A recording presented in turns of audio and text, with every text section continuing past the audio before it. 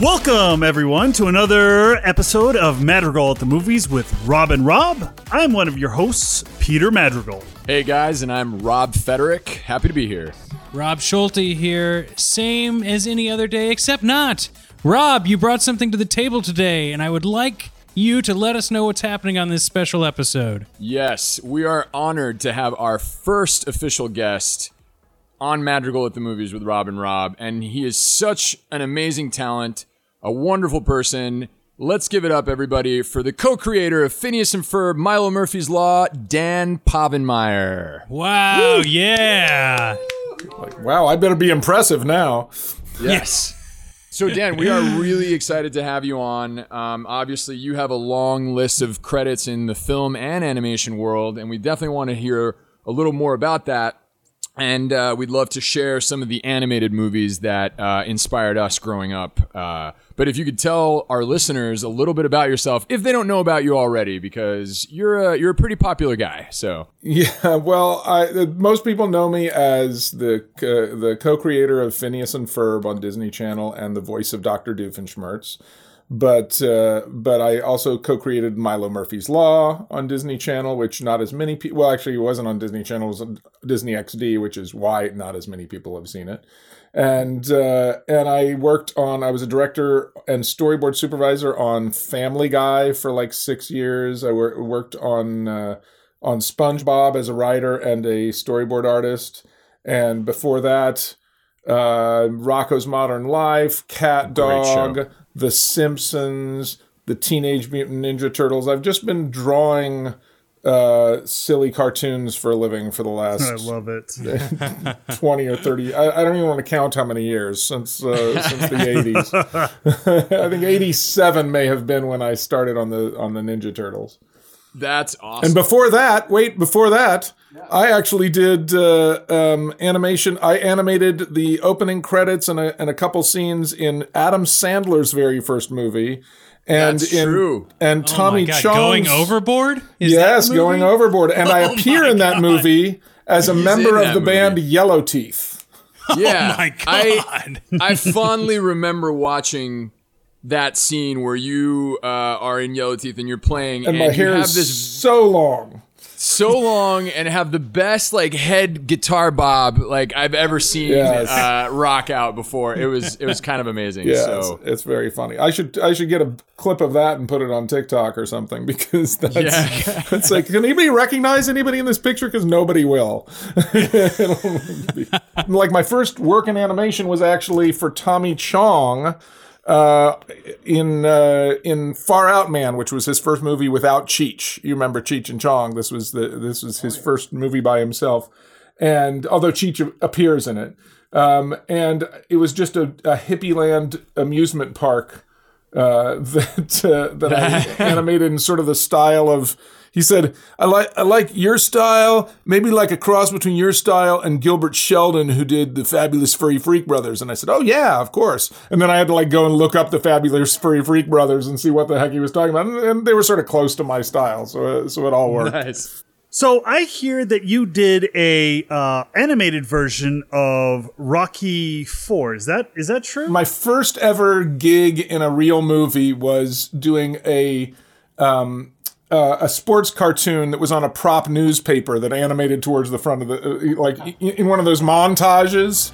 I did a sports cartoon for that was like it ended up went through several different versions, but it ended up being Rocky with this young fighter that he was training as a puppet on his hand, and it's sort of a turning point in that young fighter's character arc in the movie, because he sees that and he starts getting angry, and it sort of leads to this big dissolution of their friendship.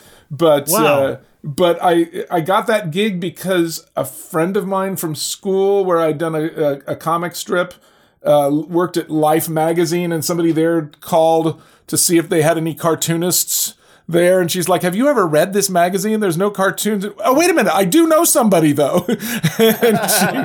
and she gave them my number, and they went out to like 10 different cartoonists. I drew a cartoon, and handed it in, and they chose me, but the prop master said, okay, but Sylvester has some notes that he wants to give you. Could you come to the set of Rocky V and get notes from Sylvester? And I'm like, can I make time out of my busy schedule to meet with the biggest movie star in the world for most of my adolescence? Yeah, I think I can, I think I can do that. And it was it's a story I tell all the time, because I came in and it was Rocky's gym, or Mickey's gym was the set, and Rocky is there. It's Sylvester Stallone, but he's dressed as Rocky. He's got, he's got the pork pie hat and everything like that. And I'm meeting with the producer and John Avildsen, who directed the first Rocky, and they call to Sylvester, "Hey, Sly, come over," and he sort of trots over and says, and puts his hand out to say, "Nice to meet you." And I just remember him starting to say, they say, "Oh, you this is the cartoonist. You had some notes you wanted to give," and he went, "Oh yeah, I think that one. Holy crap! I don't understand a word this man is saying.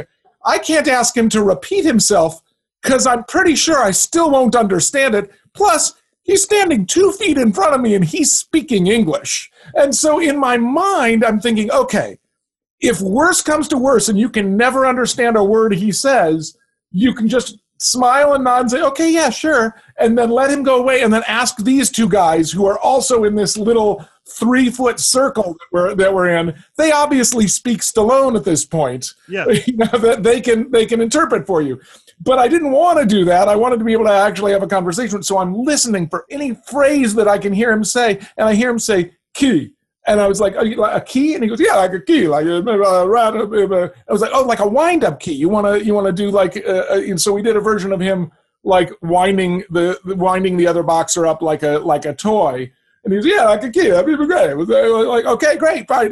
And somehow I had heard the one syllable that allowed me to understand what he was going to say.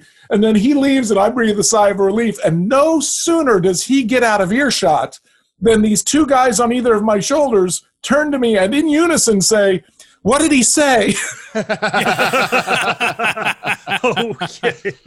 Wow. Like, oh my God. Thank God I wasn't depending on them. No kidding. You almost probably put yourself up on a pedestal to Sly there because you were able to respond to what he was saying, where everyone else was probably just nodding their heads going, yep, yes, exactly. Yep.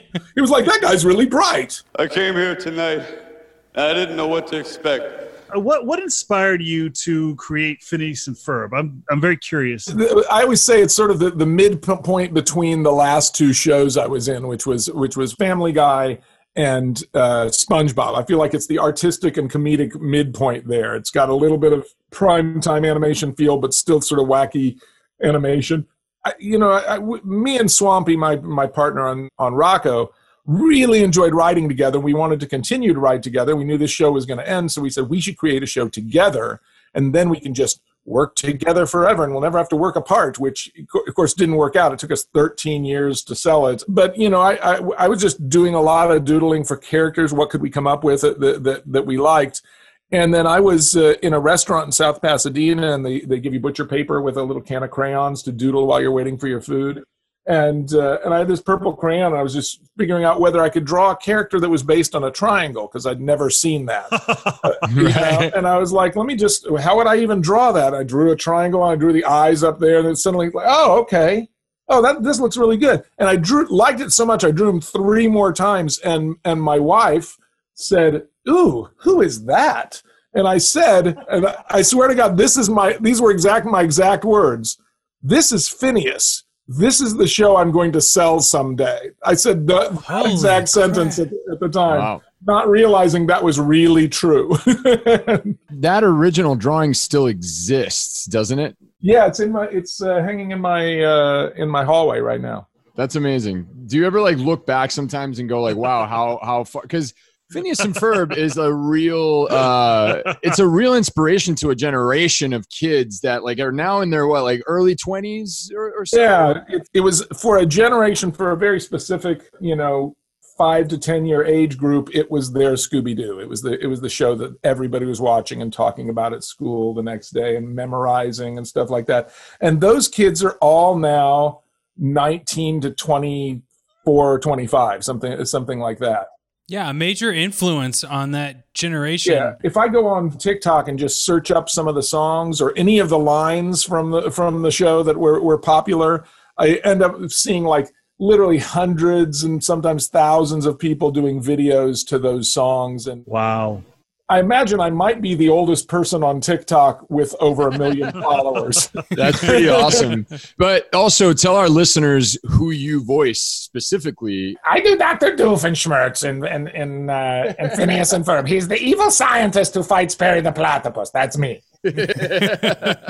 I gotta say about Phineas and Ferb, I love the format of the show that you always get the A and B story and how that they always intersect towards the end, and it's just such a like comforting way to watch the show. Was that how you guys always planned it, or did that come out in a different way? Yeah, I think it sort of it became much more a structure when we did the pilot.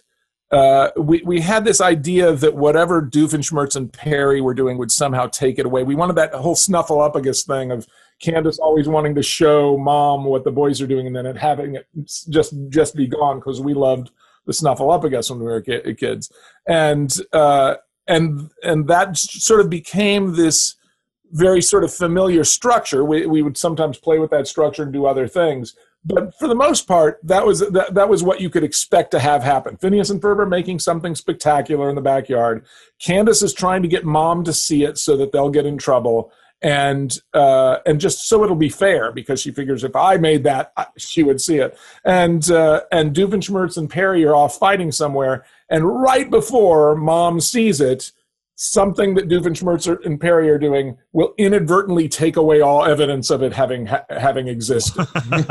and we found that like the formula that worked best was the closest you could make these two moments. The last time that Candace sees the thing in the backyard, and the moment where Candace's mom turns, like shows up, and it's gone. The closest we could make that, the funnier it was. So it was always best if she was running 3 steps ahead of Mom, looked to make sure it was there, turned back to Mom and said, look, and then turned back around and it was gone. If we could do that, it was always the ultimate way to make that gag work. What animated movies inspired you to start animating? Because for me, it was I was into knights and knighthood, so yes. I really, really loved Sword in the Stone, the Disney animated version. Yeah. That was one of my favorite movies. What was one of the animated films that inspired you to get into this creative space? I think that the first animated movie that I just fell in love with and watched over, and I don't even know if I watched it over and over again, but I had a record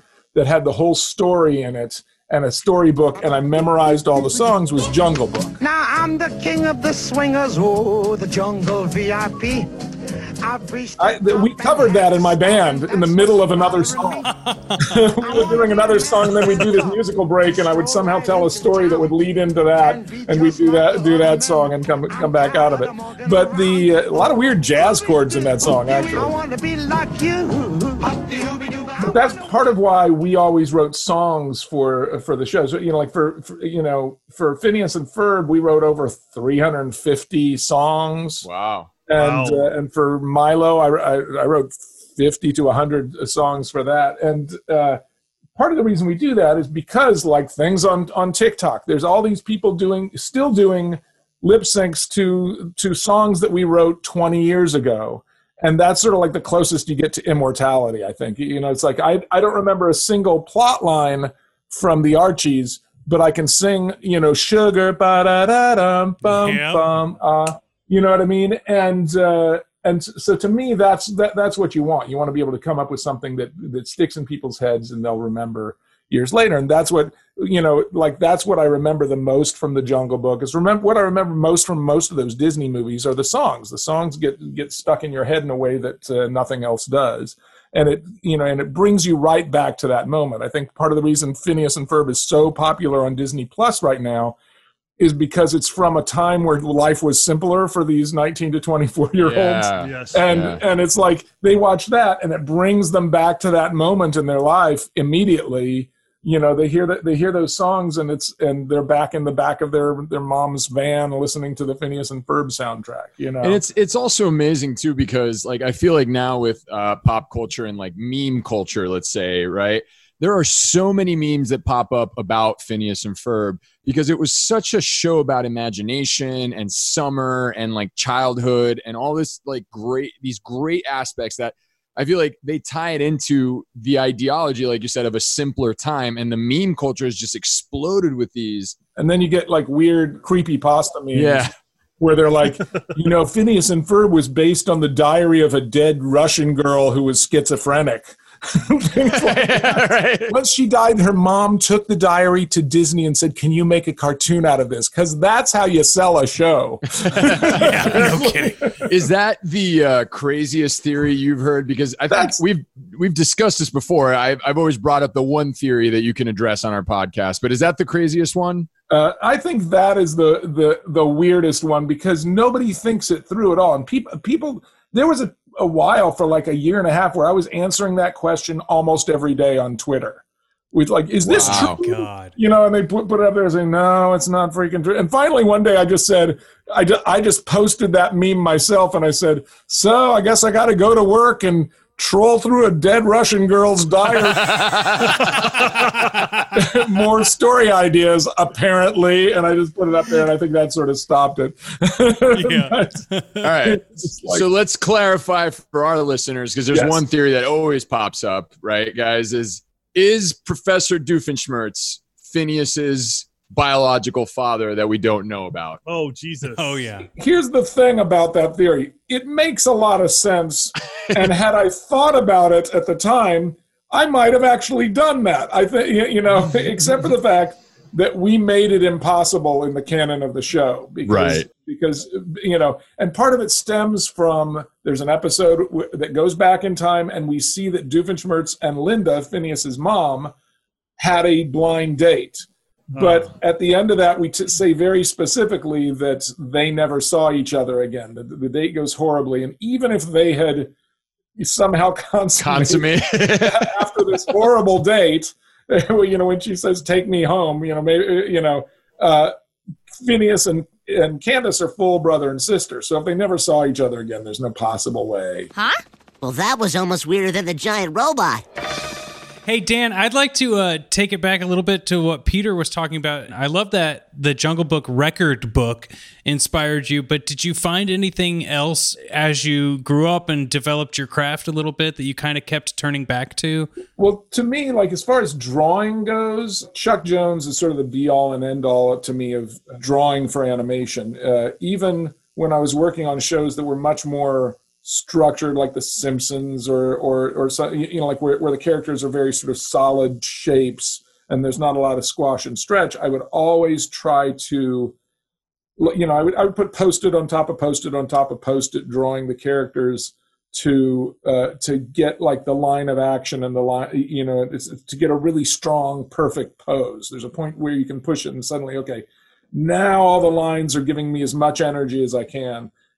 There's that, and just the Chuck's timing and his smart jokes are sort of what we strove for in Phineas and Ferb. That's really cool.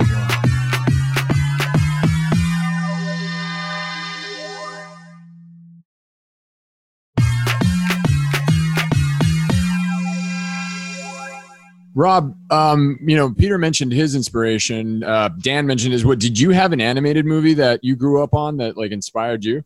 Well, there was a lot of animated shows that it seems Dan has been a part of that influenced me. But if I were to point to like a film, I'm a big mythology, folklore type guy. And I remember Aladdin came out at the perfect time for me in my age that merged, you know, comedy with Disney. And that's how I learned about 1001 Nights. And then it led me to like, you know, Greek mythology after that and all these other things. So I kind of put Aladdin as like this cornerstone for me on like a lot of fun things that I enjoy. That's awesome. During that second renaissance of Disney animation movies, Aladdin was always sort of put second or third after Beauty and the Beast and Little Mermaid, which are both really great movies. But I think that Aladdin, storytelling-wise, timing-wise, everything, that was my favorite Disney movie of all time for a very, very, very long time. Maybe Tangled may have pushed it out the top, because I think Tangled is an underrated movie on every level. Yeah. The thing about Aladdin too is it's the first Disney buddy comedy, if you think about it. Oh, Yeah, wow. true. Yeah. Like that first animated buddy comedy, you know? And the other thing is that every other princess movie, every other movie that about the boy and the girl getting together, that they did before that, and even after that, even Beauty and the Beast and stuff, was really about, okay, this girl is going to go marry, is going to fall in love with this guy because they're both beautiful, and he's the prince and she's the princess, and they sort of shortcut that relationship. Whereas Aladdin and Jasmine get together the way that people really get together is they just really click personality-wise. And the writing and the animation of them getting together and the little verbal play and when they're sparring with each other is something that I had not seen really before in Disney movies, where the girl has a real personality and that's what draws them together. I just really felt like a real relationship. Robin Williams is eating up the screen, and Eric Goldberg's animation is just tearing it down. It's so good, and to me that was always my favorite American animated movie. But Tangled did a really, really great job at using 3D CG animation in a way that felt very warm, like it was all drawn by hand. That's interesting. By actual Disney artists. It's like it had that nostalgic feel of, oh, this is how good a Disney movie can be and how a Disney movie makes me feel. Yeah. But it's like they just waved a magic wand over it and suddenly it was all in 3D. And a lot of that is because Glenn Keane went and drew over, they created a program so that he would have animators work, and then he would draw over the key poses on his Cintiq, and they would go and adjust it so that it would all hit that so perfectly. Wow, that's impressive. That's a really good technique. That's awesome. That's amazing. Rob, what were some of your influences? So for me, when I was a little kid, I really enjoyed watching the original, like Sleeping Beauty, because I liked medieval culture. I loved knights and stuff like that. And there was something about that scene of Prince Philip going into Maleficent's castle and fighting her as a dragon and cutting the thorns that it just captivated me. Disney had a wonderful darkness to it that was really great. But then in 1992 came The Lion King. Great movie, and I think, it's basically Hamlet, the story. But what captivated me was Hans Zimmer's score. He won the Oscar for that. It blew me away. I think one of my favorite scenes in movie history ever, not animated, movie history, is Simba taking Pride Rock and giving out that roar. I'm getting chills thinking about it right now because it's just so visually epic, and the animation is beautiful, but the music really captivated me, and that really changed everything for me. I think that The Lion King really cemented in me, there's power behind animation. That's so true.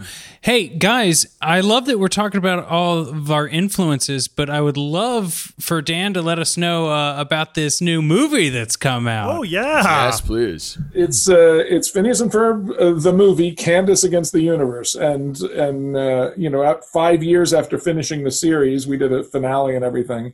The Disney calls up and says, the head of the channel calls up and says, okay, they're doing this new streaming service. They didn't even have a name for it yet. They want everybody to contribute, content.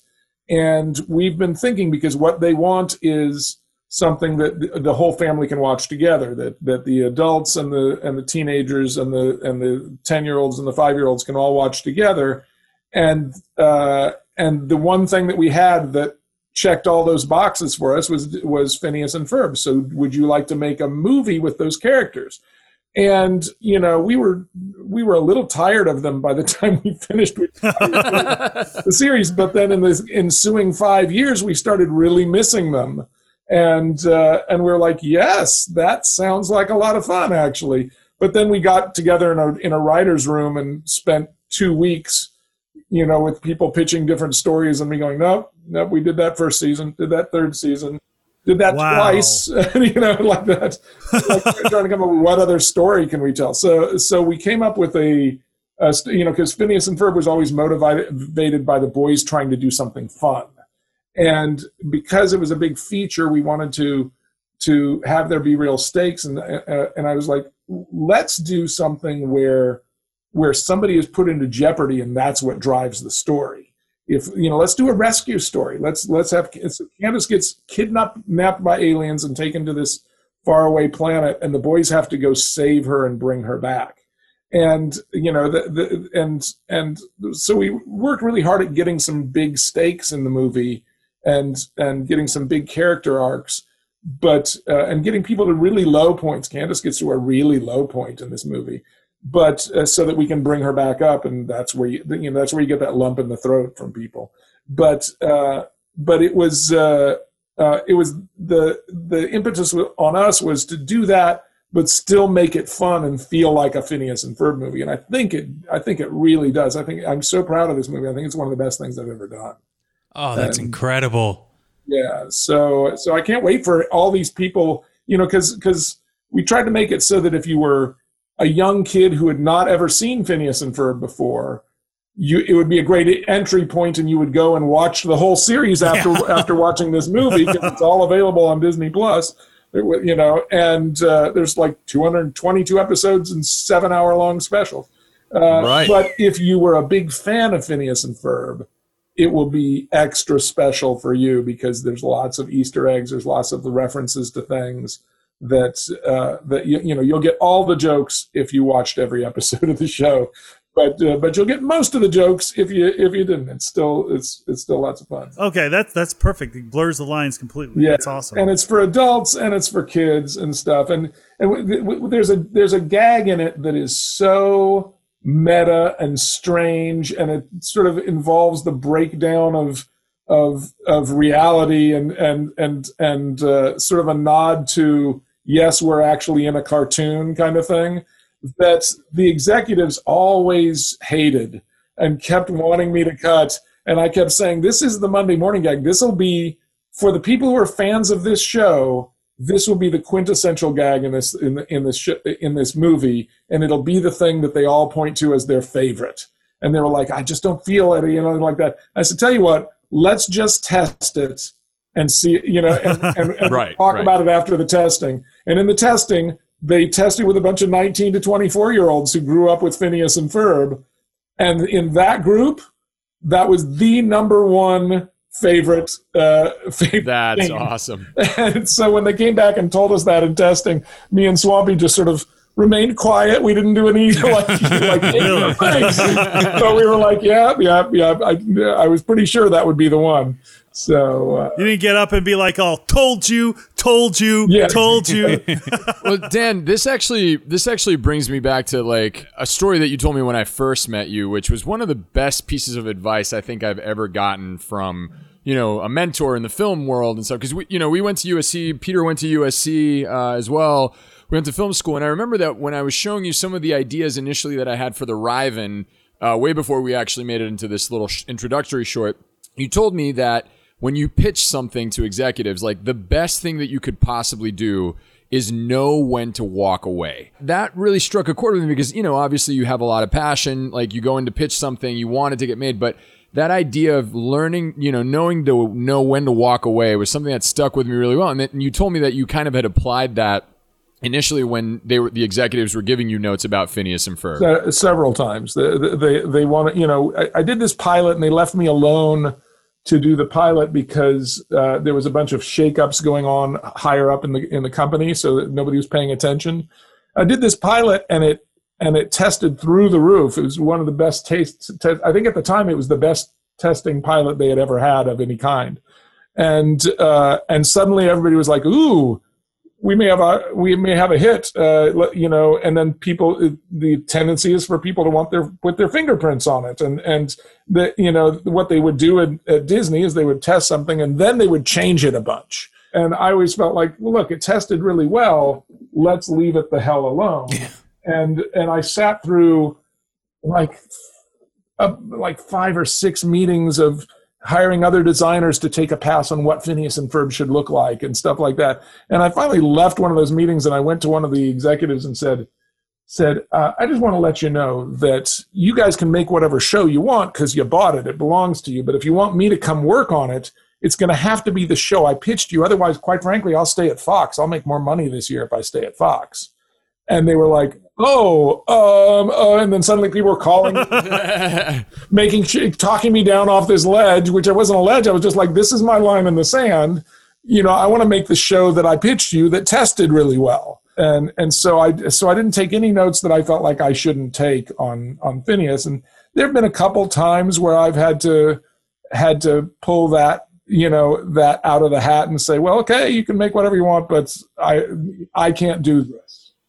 And you kind of went with your gut on a lot of this stuff. But part of it is that in any creative argument, the person who has the most passion always wins. In a writer's room, the most passionate voice always wins. And none of the executives are going to be as sure of their note as you are of yours if you're willing to walk away from money. Yeah, that makes so much sense. You know what I mean? It's like they're not so wrapped up in their little note that they would quit their job for it. And if you were saying, oh, it's okay, look, no hard feelings, I can just go work elsewhere, and they go, oh, wait, so I think it's a good, like if you want to get into film, that was the best advice I ever got. I got it from Adam Rifkin. He said the most amount of power you can maintain in this industry as somebody who doesn't hold the purse strings is to always be okay to walk away from a project. But I also say, that does not mean you should not work and play well with others. Right. And quite frankly, if an executive gives you a pitch for a joke or for a scene and it works, you should take it. Even if somebody else gives you a pitch that's as good, you should take it. If somebody gives you a better pitch, you should take that. Right. But because it will buy you so much goodwill and it gives them a sense of ownership over it. And when you don't take a note, there's a formula for that. Right? It's sort of how you don't take the note. You don't say, no, I'm going to do this. Like improv. It's yes and instead of no. And it's like, and that's what you're really doing in those rooms where you're really batting things around and trying to make them better, is you're really doing improv. So don't say no to stuff. Just say, okay, this gave me this idea. That's the best way to do it, because everybody just wants. You have to remember that executives in entertainment are executives in entertainment because they want to be part of the entertainment. They want to make stuff that entertains the world. That's one of the coolest things about this job. So they don't want to tear down what you're doing. They just want to be part of the process. And if you make sure that they are part of the process and that they feel included, and it's the same thing for writers on your show. So like you have to understand how all the egos work, and don't ignore people. Make everybody feel like they're heard, and then you'll have a happy crew that's going to give you the best work that they can give you. Just always be positive with stuff instead of saying, "Oh, that sucks." You don't ever want to say something like that. Yeah, I like what you were saying about how, like, even if you need to draw a line in the sand and walk away, you don't have to give the Jerry Maguire exit. You can like still be polite, or you can still be like, I really appreciate working with you guys, but that's just something I don't want to do. Yeah, exactly. This is what I want. I'm willing to do. But I also, by the time I made Phineas and Ferb, I was sort of a bull in a china shop. I'm sort of cocky anyway, and I'm always absolutely sure I'm right. Yeah. So and I'm loud. Hey, I know the feeling. It's like I literally said to them at one point in first season, I was like, I just want you guys to know that I take all of your notes as suggestions, but I'm the last person in the editing room. If you want something that absolutely has to be done some way, it's going to have to come from legal or from standards and practices. And even then, I'm going to fight with them if they're not making any sense. Well, it's always the best to like kill everybody with kindness. On the show that I'm on, I've always been like one of those type of guys who like always respected the crew and got there even on set even before they showed up. It was that's the way I've always like viewed working in this industry.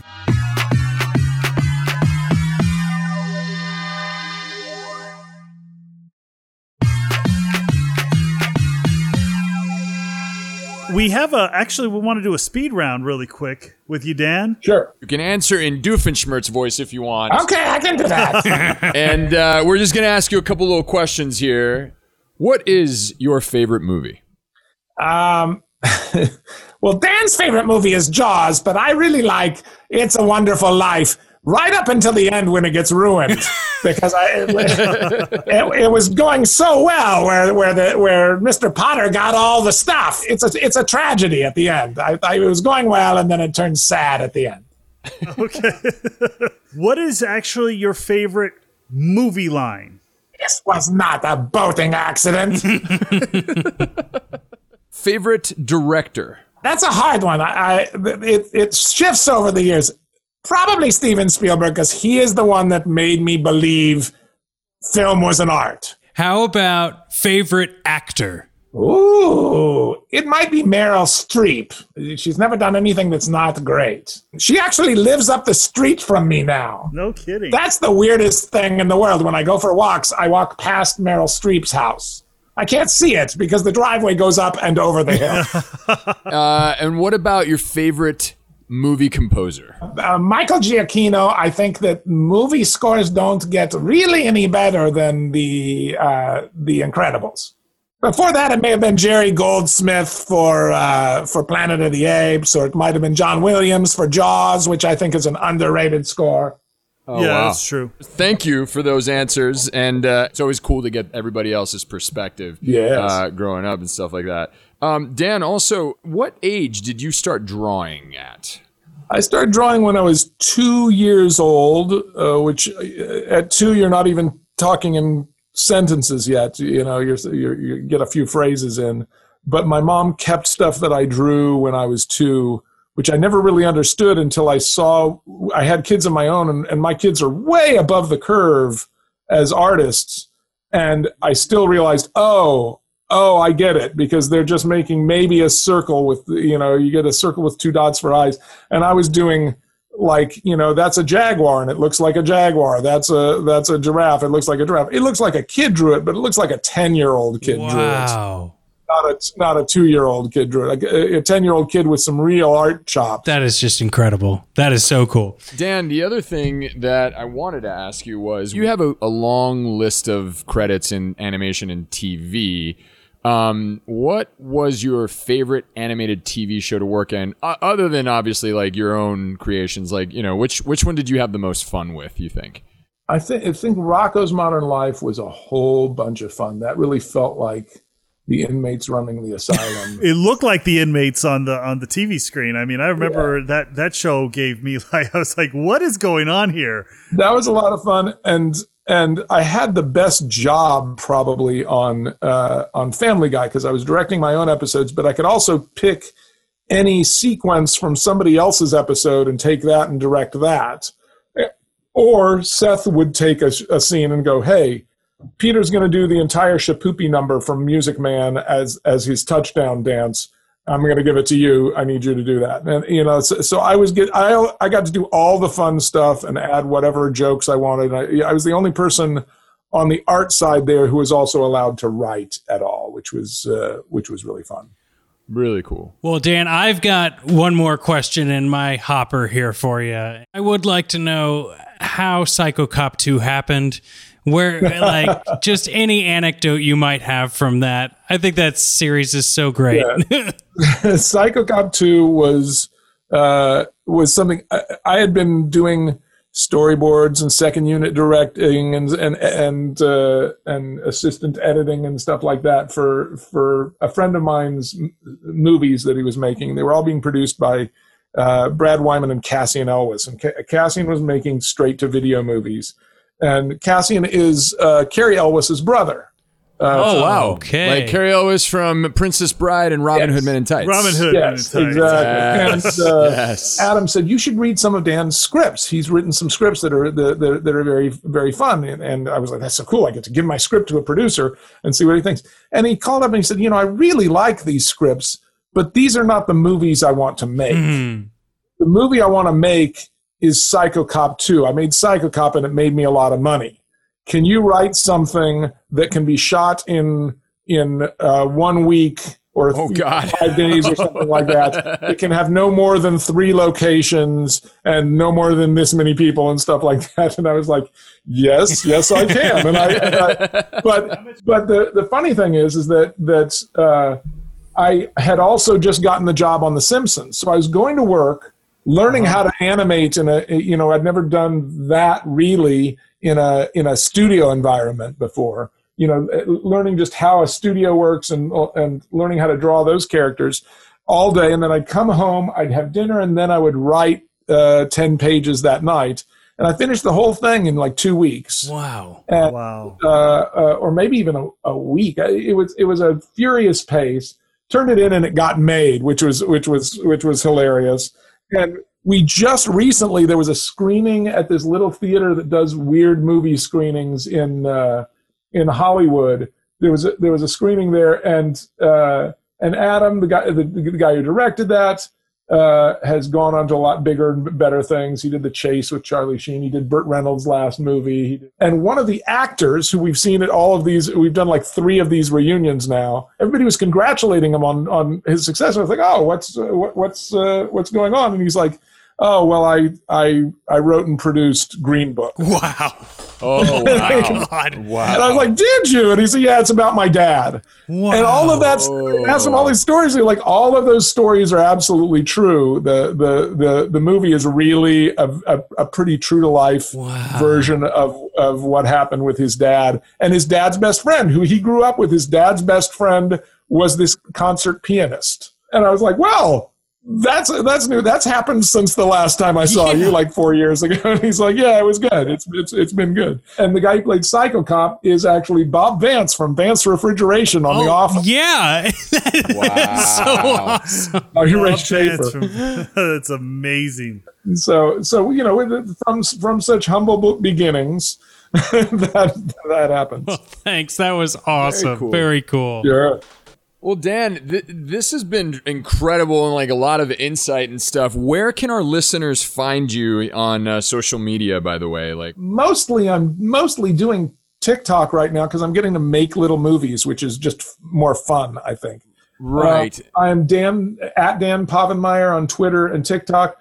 For some reason, I am Dan.Povenmire on Instagram. And we'll definitely put that in the show notes. Well, guys, this has been absolutely fantastic. Dan, I really appreciate you joining us today. Oh, absolutely. It has been an absolute pleasure. No, it has been a really, really, this has been actually one of our, this has been our first interview. So this has been our best interview yet. Oh, excellent. I hope I hold on to that title at least until you get another interview. There we go. All right, guys, the movie is Phineas and Ferb, Candace Against the Universe on Disney Plus, August 28th. Guys, if you haven't seen it, go ahead and see it and take it away, Dan. You have been listening to Madrigal at the Movies with Rob and Rob. That's awesome.